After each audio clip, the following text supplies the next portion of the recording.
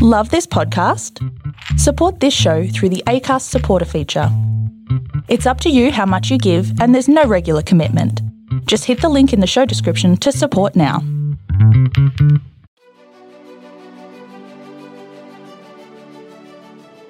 Hey, this is John Lee Dumas of EO Fire, and welcome to Master Leadership. Great leaders ask great questions, and this podcast takes you on a journey to master leadership with questions that matter to leaders who matter with your host, Lily Sanabria. Hi, this is Lily, and today we have the honor of having Dr. Paul Teske with us. Now, Paul is the Senior Director of Engagement at the Teaching Channel. He guides states, districts, and school partners in using Teaching Channel resources and platform in a relevant and impactful way. In short, he acts as a thought partner to those who are trying to change their professional development model to a set of experiences that are relevant to teachers and provide them with the instructional resources they need through video models and job-embedded inquiry. Previously, Paul served as the Director of School Partnerships at EduCurious. He was also the Educational Technology Instructor at the University of Washington's Teacher Education Program, the K-8 Program Manager for Technology Access Foundation that serves low-income students in South Seattle, and an R&D Specialist for Renaissance Learning. He started his career as a high school and a vocational college English teacher in Minnesota and Washington. Paul holds a PhD in education from the University of Washington, a certificate in post-secondary teaching, a master's in English from the University of St. Thomas, and a BA in English and Political Science from St. Cloud State University. Paul has spent most of his career in support of adult learners and leaders. He might be best described as the Man Friday for educators, which means that he helps educators tease through complex issues. Trust and building community is a cornerstone of this work, and without it, relationships fizzle. He is constantly trying to find ways to bring educators and leaders together to learn from each other and build networks for support. Paul is constantly grappling with how collaboration and sharing become the norm rather than the exception in educational communities. So welcome, Dr. Paul Teske. How are you? I'm fine today. How are you? Great. We are so happy to have you on our podcast. And as you know, this podcast takes us on a journey to master leadership. And we want to do that today by asking you key questions. So are you ready to pour into our listeners? I think I am. I think you are too. You have your headset on. You're ready to go. I am. Okay. So let them rip. All right. So, Paul, can you tell us a bit about your path to leadership and what you're doing now? It's interesting that you say it's a path to leadership because I often don't see myself so much as a leader as supporting leaders. Mm-hmm. And a lot of my career has really focused on that, actually. It hasn't been so much getting out in front of a room and guiding people along, even though I think I do by the edges and surround them and sort of herd them in, sort of like a sheepdog right out there in the field. But you know, a sheepdog has leadership skills. Yes, you might have to convince me. No, but I would say that has really been in support of them and watching being around good leaders too. Starting early on in college and working while I was in grad school, helping put on conferences and shepherding people through and helping them out with their courses and so forth. And that just grew over time. Now I'm guiding people at a national level, which I think is kind of interesting, and supporting them the best I can. So it's kind of the way the work has fallen. It's sort of really working with people who are in leadership roles and being a thought partner to them and a consultant to them. So what is it that you're doing now? Well, now I guide states and districts in how to do professional development differently and change sort of the sit and get model to being more online and blended and job embedded and inquiry based. So rather than teachers going to an all-day session and being talked to and digesting, what we try to get at is helping teachers actually apply that in the classroom and think reflectively about that work that they're doing. So it doesn't end when you leave the door of the professional development session, but rather practicing those, engaging with the different strategies, and refining them over time. And so that's what I do, is I sort of help districts re-envision how they do things, sometimes even states, like I work with the state of Alaska on that.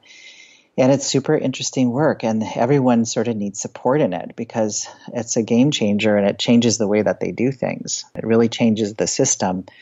When you say, I'm going to move more of my work online, we're going to use video. And of course, video sort of can frighten people if the proper trust and foundation isn't there. So building those communities so they feel as if they can take that and run with it and make people feel comfortable with it, because it can be slightly uncomfortable. And it's really interesting work. I'm constantly surprised by teachers and leadership and how far they bring it and how they often do productive risk in their work, and how to help them along in that is fascinating to me. And I learn every day from them. I think what you're doing is incredibly important work. I love how you described a couple of things that you do. And it's so much a part of the character of a leader. You talked about shepherding, and that's what a good leader does. They shepherd people, they empower people. That's what you talked about. You talked about guiding, supporting, and being a thought partner. And all those things are what resonate with me when I think about a leader. And also, one of the things you talked about is how you value people. The people you just spoke about, the teachers and the leaders, valuing them, learning from them, and continuing to learn. And those are all things that I value in a leader, and that, for me, makes a leader strong. So I'm very excited to have you on the podcast and excited about the things you're already giving us. So that's very nice of you to say. let's do this. All right. So, okay. Paul, how would you describe your leadership style? Well, one of the things that I think is part of my DNA is listening. And I think that is primary top of the board for a leader to really listen and to digest and not speak too soon. I think sometimes with leadership, there's this tendency to say, I have to be out in front of this and I have to guide it really quickly and push it along and all the rest of that. But I think listening is a super important skill for a person to have as a leader, is to really hear the stories and hear where people are coming from and the troubles that they're having and the issues and things that are going well, things that are troublesome, things they wonder about, questions they have, and work with them and through them on those questions that they have. But listening is at the core of that, is to really understand where they're coming from, because all sorts of things can go wrong if you don't. So I would say that's primary. I also think looking out for opportunities for them. So, and making the connections between things and between different groups.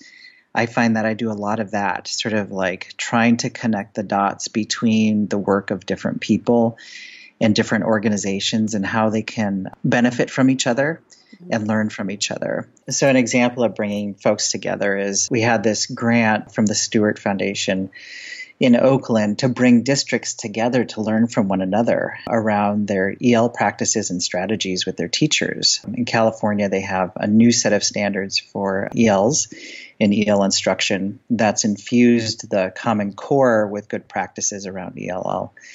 And I wanted these folks to come together and talk to each other. And most people are kind of like, well, that's just sort of icing. We'll do that later. But they came and they presented and they learned so much from each other. And so making those connections between, I think, is another super important trait of a good leader. Bringing people together, finding those opportunities, and helping them grow and learn. Flexibility is another one. Well, you might come up with a particular framework or an idea where you want people to go, but knowing that that's just a draft, and knowing that that's going to change, and sometimes completely, and being comfortable with that is, I also think, pretty important. In fact, I've noticed throughout my career that I used to call it the pigeon method. In that, have you ever seen shooting of clay pigeons? Leaders often throw out those clay pigeons, and it's up to everybody else to shoot them down. That's kind of the way I see it. Right. And some make it through and some don't, and that's okay. But that's part of the process, is really interrogating different frameworks or different ideas.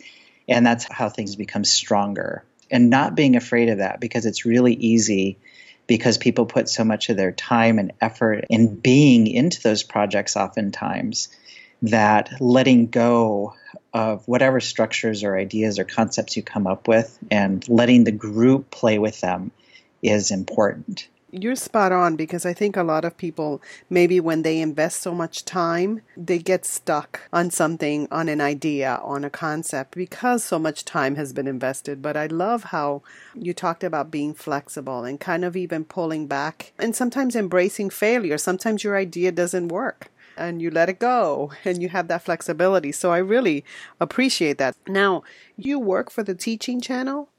Yeah, I work for the Teaching Channel. I'm the Senior Director of Engagement there. I've been with them for about 4 years. Every day is super exciting and every day is new there, I have to say. And like I was saying, I get to work with such interesting people like Jen and Aaron from Oceanside, for instance, who are on your show. Yeah, They're amazing people to work with and super generative and super caring about their profession and what they do, as well as for other people. They're compassionate people. Wonderful folks. Great. And they recommended you. So that's awesome. All right. So Paul, what type of leader are you inspired by and why? Yeah, that's a great question. It's interesting because when I think about the leaders that I look up to, most of them tend to be women. And I've thought about this and I've wondered, why would this be? Except for maybe Barack Obama. I can't think of a lot of male leaders that I look up to. And it could be around the people that I'm around too. You know, it has something to do with the openness of communication and the building of community as part of it. So it's not, again, like Dudley Do-Right out there in front, but rather leading from within and being a part of and taking you along with them as part of the ride and being perfectly honest about where things are, but also having a direction of some sort to go towards without, again, the lack of variance from that. So knowing but being flexible again, I really respect that. And I super respect humor along the way as part of that, I think is super important. And commitment to, I think, probably a greater purpose within that. At a high level, you know what I'm talking about, that high level where there's a direction, there's a purpose to the work, I think I respond to very well. And so thinking through my past, the women who have inspired me, again, I think Jen and Aaron have mentioned Erica Nielsen Andrew, who I worked with at Teaching Channel for 4 years. She's an amazing leader in that way and so smart and brilliant. And really at the core of it tries to build community before she moves on to anything else. Because that's where trust resides.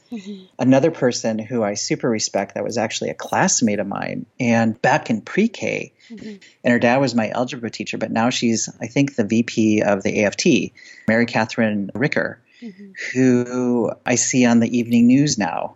And her purpose is so defined and it's so simple, the articulation of her message, that I really respect that. I think her style is built into community as well. And then finally, another person that I used to work with at the University of St. Thomas, her name is Lenny Rulis, who was big into thinking about women leaders at the college level and how to open space for them and break through some of those barriers. She was a fantastic leader, and I actually miss her quite a bit. That's what I aspire to and look up to in the leader. And you know, Paul, I mean, I haven't known you for too long, a few minutes, but it's pretty clear that you aspire to be like the leaders who inspire you, where you build community, where you're shepherding people, guiding people, supporting people, and moving in a direction together. So thank you so much for that. Now, what's the best advice you've ever received? Don't take yourself too seriously. I don't know if somebody said that outrightly or if that's something that I just picked up through the way they responded to me, but I think that's pretty important because I can get that way if I'm really too narrow-minded about things. I think also is to find fun in the work. So Erica, when I think about working with her, I was talking to my mom one day. She was like, so you have this new job, how do you like it? And she goes, what are you learning? And I said, I'm learning to enjoy work. I'm learning to laugh at work. I'm learning to not be so serious. And knowing that seriousness can reside next to laughter and it doesn't diminish it at all. And she's like, well, it sounds like a pretty good thing to learn. And that's one of those things that I've learned along the way, I think, from the folks, is to not be so buttoned up. It's okay to show flaws. It's also okay to be fun and enjoy and demonstrate that to the world is not a problem. If people don't like that, it's usually because they're stuffy and they lack humor. Exactly. There's nothing wrong with that, to have a little fun. That's perfect, Paul, because that's exactly when we learn the most, when we're having fun at what we're doing, right? That's what they say. Well, this platform, education, is an area where we need to have fun. Great advice. It's one of those things that it builds community too, right? So those social emotional triggers are all right there. If you don't feel as if you belong, if you don't feel like you can express and smile, there is something wrong with that. I think it stifles a lot. I've seen it in my own son, with classrooms that he's been in. So it's super important. So, Paul, which quote or quotes about leadership speak to you and why? Well, this isn't so much about leadership as it is around the idea of developing expertise. And it's a quote that I remember from grad school from John Bransford. He's a famous learning scientist. A lot of people have read his work, and it's really influenced a lot of how we teach math and reading and so forth. He's a great guy. And in one of his books, It's How People Learn, he says, practice doesn't make perfect, it makes permanent. And what he means by that is that if you are constantly focused on practicing without any sort of adjustment or feedback along the way, that those bad habits become routinized and you don't grow and you don't become better. And so it's that idea of feedback. It's that idea of conversation about one's practice that actually push you to becoming better. And I've used that again and again. I think it's a brilliant quote and a brilliant story from a brilliant man, actually. And it just so happens that it works for leadership too. I think it really does. I think so. So, Paul, I'm sure in the work that you do, you have to pull teams together. What does it mean to you to have a good team, and how do you build and sustain one? It's something that I'm still trying to figure out. Some people are natural at it. I don't think I'm really natural at it. Part of it is building that core community and making people feel as if they can express and talk and share. Starting every meeting with going around and figuring out how people are and things that are in their lives, whether it be part of work or not, I think is important. And then from that, there's also this tenet that we have that I developed with Erica, actually, and it's based on theory and research, but it's very simple at the core, which is as part of a group, you need to have a purpose. Like if it's a formalized group as part of an educational movement or initiative, it has to have a purpose. Any group that doesn't have a purpose will flounder. And it sounds really funny and elementary, but it's surprising to me how many groups actually exist without any purpose. The other is process. So what do we do here together? And what are the things that we follow as part of that work? And then that third element is that community element, which is the building of trust and relationship. So it's almost the fuel for the purpose to take hold and ignite through the process. So I really feel as if when I'm guiding districts, if we come back to those three things, which are very simple, and it goes from the very top, whether or not you're like a superintendent or in charge of something at a state level, you have to express and articulate the purpose, you have to articulate a process, and you have to build community with that, your group of followers and the people that will help champion the work. And then even at the core value of a classroom, it's the same thing. So a teacher that doesn't have a purpose for a lesson, what happens? If it doesn't have a process for a lesson, it doesn't build community, what happens? So I feel like that moves vertically across all those different groups. And so it's something that I keep in mind as I'm doing my own work as well.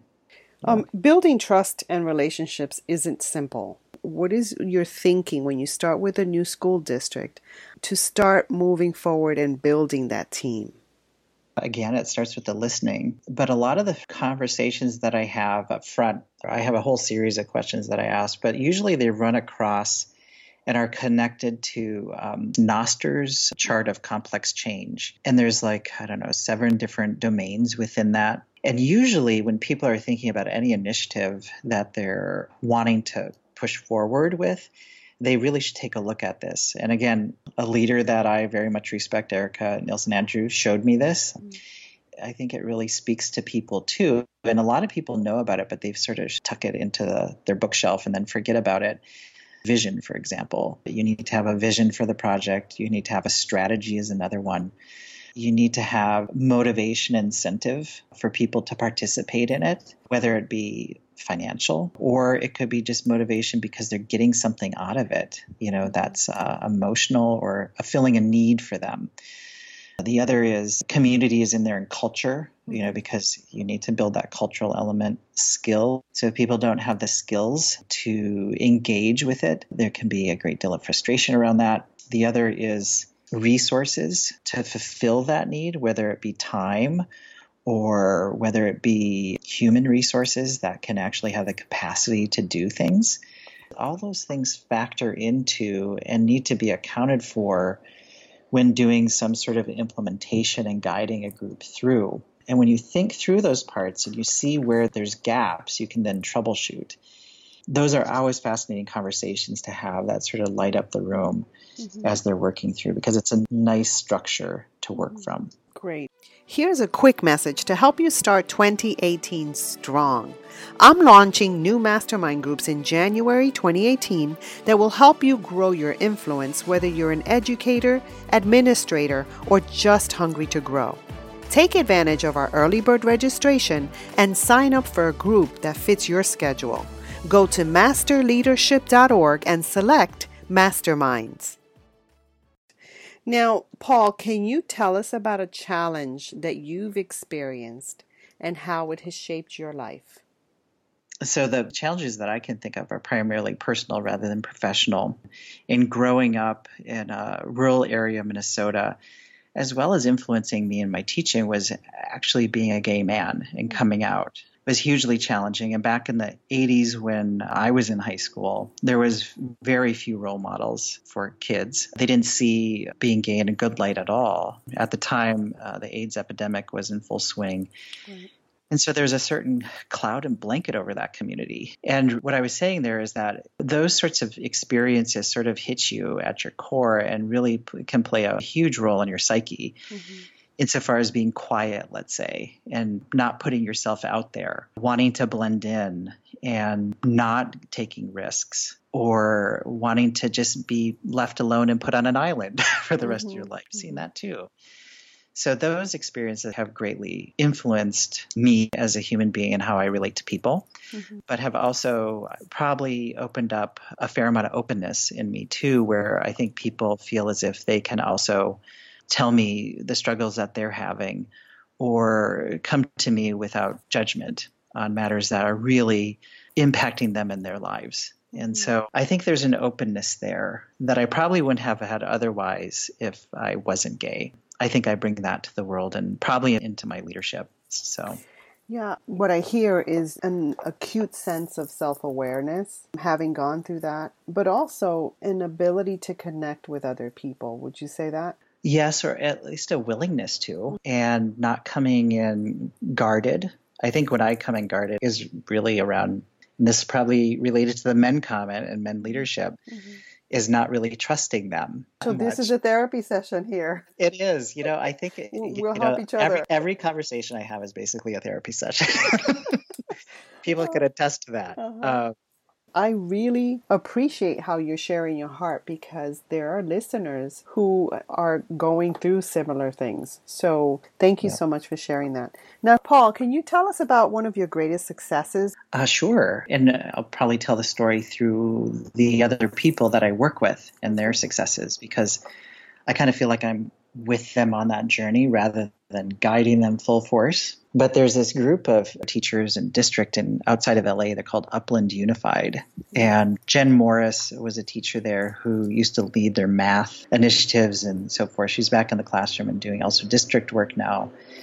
But when I first met them, they didn't have a official professional learning trajectory for their teachers. In fact, they did very little of it. And so it was almost like coming in and having a clean slate. Like there wasn't a lot of history and baggage to things, so you could kind of shape and build. But what I loved about working with them, and probably one of the reasons why I see them as being so successful, is the willingness to take risks and the willingness to try and have ideas constantly. It's like they can't turn off the faucet of ideas. And it's wonderful because they'll grab something and then just go with it. It's so fun to watch people who are ignited, who have ideas that they think are going to excite other people, and that becomes infectious. And that's what I love watching about them. So while it's not necessarily what I would say is my success, it's our success in building that together and watching it grow over time. It's super fun to watch. You know, there's other groups too, like the state of Alaska, who are in a similar position. You know, these are teachers that are spread out by thousands of miles. You know, you place Alaska on the map of the United States and it goes from Florida almost all the way to California. It's that big. Mm-hmm. And there's only 8,000 teachers in that entire state. So you have teachers in very remote areas, and they're trying to figure out, how do we make them feel as if they're part of a community of teachers, even though they may be teaching by themselves in a one-room schoolhouse. So puzzling through that and bringing that network together is super important. And I gained so much energy from watching them do their work too, and being in on those conversations. I feel like it's an honor to be part of those conversations with them and working with them. So maybe I'm piggybacking on their success, but you know what, Paul, I'm sitting here listening to this portion, and I love how, even though you see it as their success, you were part of this, a big part of this, because you had a vision and you knew that they could do it. And so I really applaud you, because that's what a great leader does. They love watching other people succeed and forge forth in their vision. And so I've been watching you throughout this interview. You love people. You're very curious about people. You value people. And those are the things that I admire in a leader. So I really want to thank you for all you do. Well, thank you so much. Again, I really appreciate the time with you. And I'm glad that you're honoring leadership, because it's not often talked about. What would you tell a new leader who's discouraged about their working climate or culture? Patience, listening, and working around the edges, and finding out the underlying and undermining elements of why things aren't working the way they are, and helping with that shift. That's a complex one. I'm not sure I figured that out. I mean, every system is so different and every culture is so different. I mean, there's certainly overlapping attributes, but to be able to figure that out and talk through that with other people, I think that's a really important thing. So if you are in a situation like I'm thinking about one that I'm in right now, helping a district where they just haven't made traction with some stuff, and a lot of it is the cultural aspect, is having somebody to talk to about it sometimes will shake things loose. Yes. And I think that was what I would suggest for people, is to have people to talk to about it and process what you're seeing and understanding of the situation. Great. Thank you so much for that. So many leaders describe themselves as lifelong learners. What does that mean to you, and what are you learning now? Well, what it means to me is I see it in action. I see it every day. Like I was saying, it's something that every day has another challenge that I've not been exposed to. Mm-hmm. And I'd imagine that most people feel that way. At least I'm hoping they do, because I think it's one of the things that sort of enlivens the soul a bit. Mm-hmm. To be learning is actually to be living. And I think that's the coolest part of that whole thing. I love that. There's your quote. There's a quote by Paul Teske. To be learning is actually to be living. I love that. My new quote. Oh, good. I'm glad that we can put it on a plaque somewhere. What am I learning now? Gosh, I'm learning about grant work, which is brand new to me, and how to navigate that space is very interesting. And again, every funder is very different in their approach and how they work. So there is nothing that is constant about anything, I'm afraid, which is pretty cool when you think about it. I was going to say, it seems like that's where you thrive, when things aren't stagnant, right? And constantly shifting. Yeah. When they are the same, I think I do get bored, actually. I think most people do. And that's why it's good to switch things up a bit. Okay, so Paul, if there was something you could change in education in the U.S., what would that be? Oh, there's a number of things. I think one of the things would be laying off on assessments to the degree that the culture has changed and shifted so much since I was in education, even 15 years ago. And it's not necessarily a standards problem, it's an assessment problem as far as I'm concerned, is that there's just too much focus and thought and emphasis placed in that area, not on learning. And the two can go hand in hand, but I don't think it's the right type of assessment that we're doing oftentimes. So I think there needs to be a change in that space. I also think there needs to be a change in classroom size. When you have 30 or 40 kids in a classroom, all with different needs and coming from different families and backgrounds, that's really a horrible situation for a teacher to be in. And while they've been doing it like champs, it makes it difficult for learning and it becomes less efficient. And then finally, I'm a big proponent. I love project-based learning. And for kids to get their hands in there and dirty and understanding different components and action and application, that I feel can really ignite minds. And I've seen that in my past too. So those three. Okay, wonderful. So Paul, what have you read that our listeners should read and why? Well, I think a classic out there that a teacher should read, or at least chapters in it, because it talks really about how we got to where we are in education, which is much more of an industrial model for the most part, where kids are just going through and teachers are complicit in that even though they don't want to be, is Tinkering Toward Utopia by David Tyack and Larry Cuban, which is kind of a classic. I think that was written in the early 90s maybe, but it really does show the different movements and influences in education that came from business as well as parents and how we really shaped what education looks like. I think once you understand that, it's easier to sort of push back against it. So I think it's a great book. It reminds me of the TED Talk by Ken Robinson. I'm sure you've seen it. Thank you so much for that. Now, Paul, what do you do on a daily basis to set your mind for the responsibilities you have? Now, do you work from home? I do work from home. Okay, so that's a different challenge. It can be a curse. It's not because I'm distracted, it's because I surround myself by it all the time. I have problems sleeping, and so I wake up and really what I should do is like go for a walk or go work out, but no, I start working right away. And so my doctor has said that I really should clear my mind because it's going to be a lifesaver. And I actually think that a lot of teachers and leaders struggle from the same thing. Yes.